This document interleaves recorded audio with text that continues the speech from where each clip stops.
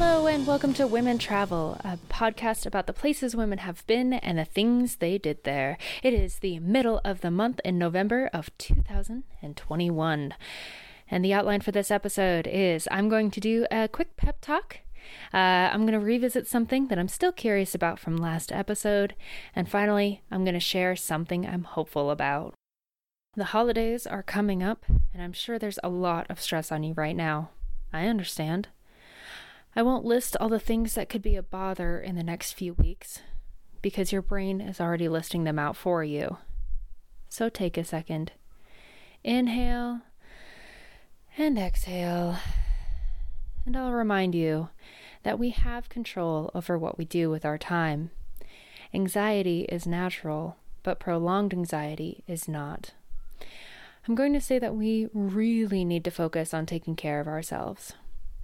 I know there's the idea of self-care as pampering, but what if showing self-care is more about sticking to your budget or setting time aside to practice gratitude and maybe to reflect on what we've survived this past year? A lot of people are going to continue to be struggling, and I'm going to ask you to ask for help or to make time to talk to a specialist, even if all you can afford is 1 or 2 sessions. If you need it, then you need to do it. It's worth it, and you're worth it.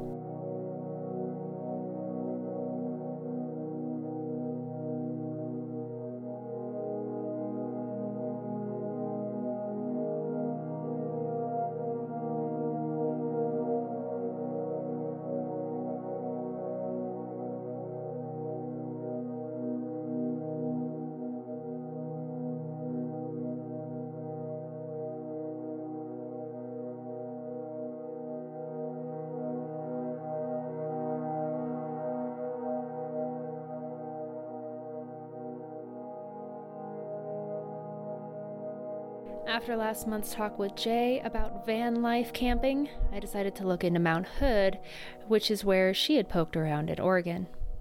Mount Hood stands at a high alpine height of just over 11,000 feet. It is the tallest mountain in Oregon and labeled the Oregon volcano most likely to erupt. The Multnomah natives from the area call it Wyeast. There is a hiking trail on Mount Hood called the Timberline Trail. It was built by the Civilian Conservation Corps. I've heard great things about the CCC from my grandpa, whose father was involved in building a majority of the roads in northern Idaho through that program. The Civilian Conservation Corps was established in 1933 by Theodore Roosevelt, getting most of the acclaim. The program provided jobs for young, unemployed men during the Great Depression, and over its 9-year lifespan, the CCC employed over 3 million men nationwide. The CCC made valuable contributions to forest management, flood control, conservation projects, the development of state and national parks, forests, and historic sites. In return, the men received the benefits of education and training, a small paycheck, and the dignity of honest work. Something that's not mentioned on the official website is that these men were enabled to travel to places that they had never been to. I had a neighbor back in Boise, Idaho, who ended up in Boise and working for the Forest Service in the 1930s through the CCC program. He had been living in Pittsburgh, and the way he described it was extremely urban. He had never heard about Idaho, didn't really care about the state, but when he got here and when he was working on these projects, he fell in love with the area. You can see the impact of the CCC projects throughout the United States, including the Yellowstone National Park. And I'm sure there are hundreds of locations in America that have had a lasting benefit from this, and to encourage the safety and enjoyment of these incredible land features. Coming back to Mount Hood, I highly recommend thinking about it and planning to either ski there this winter, ski in the area, or you can plan to go hiking on it next summer. It is a very long trek, though, so be prepared for a multiple-day trip. Now for our music break. Boop, boop, ba-doop, boop.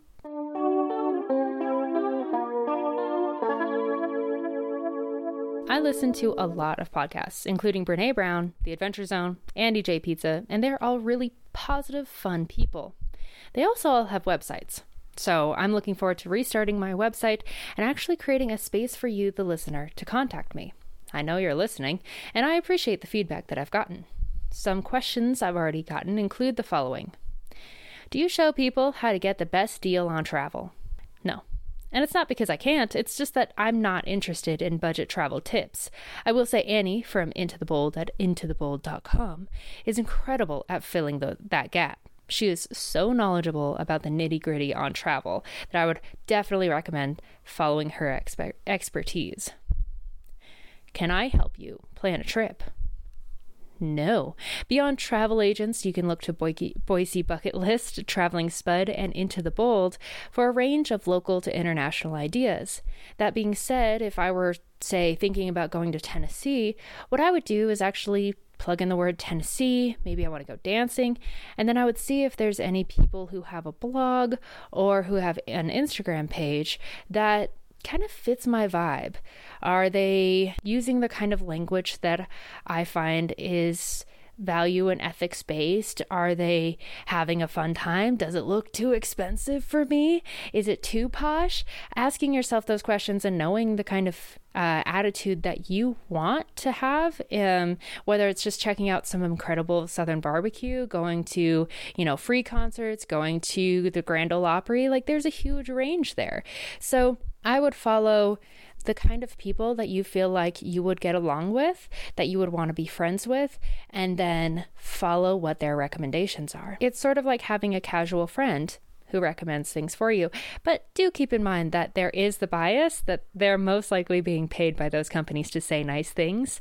And maybe it won't be as gorgeous or lovely or Instagrammable as they want you to believe.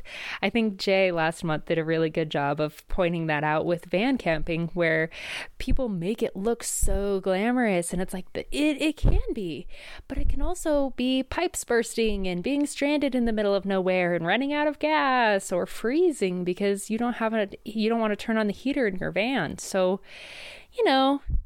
take it with a grain of salt.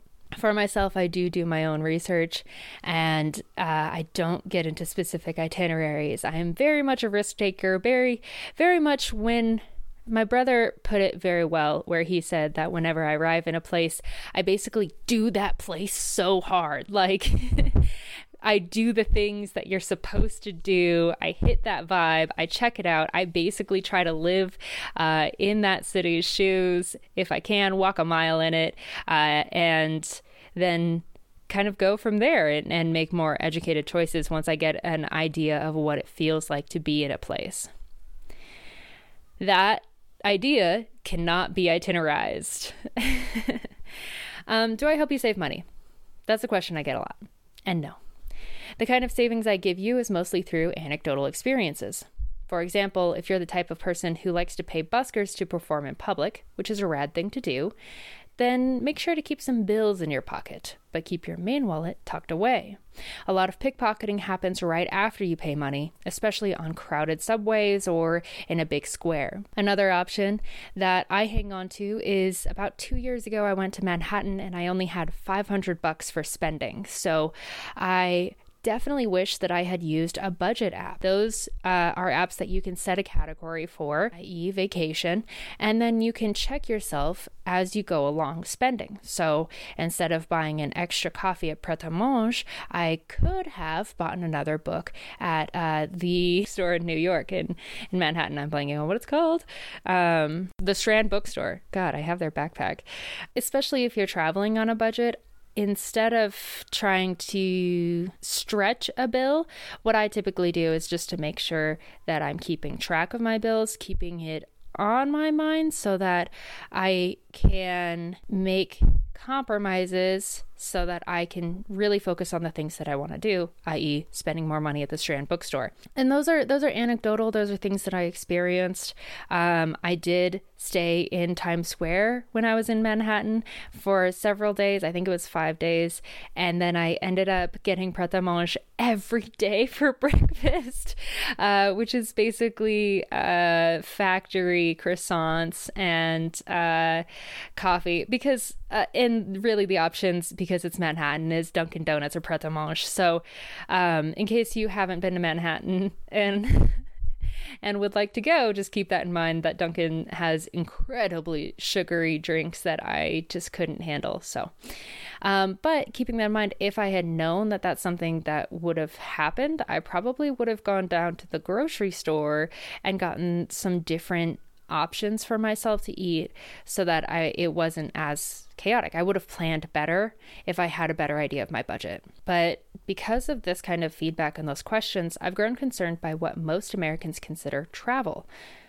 They are financial questions, and those are valid things to think about. But that is not travel to me. How to move through the world nickel and diming every experience isn't how I choose to live.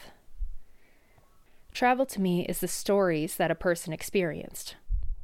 How do they live? What did they see? And what did it smell like? When I was in London back in 2013, I recalled Trafalgar Square, and I will always remember what it smells like. We had prawn sandwiches in the morning, and we sat out front of the cathedral steps to eat them. And then, as it rained, we hopped on the bus and drove along to Trafalgar Square. Once there, the rain had pattered out, and there was the sweet smell of petrol in the air. There was dust and dirt and that sweet rain scent, and now whenever it rains near gas stations and train lines, I remember Trafalgar, the hub of a great city, the noise and bustle and business of it all.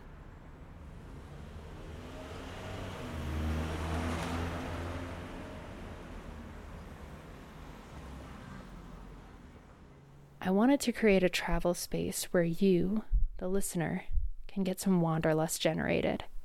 I want you to dream about these places. I want to tell the story of ordinary women going to new places.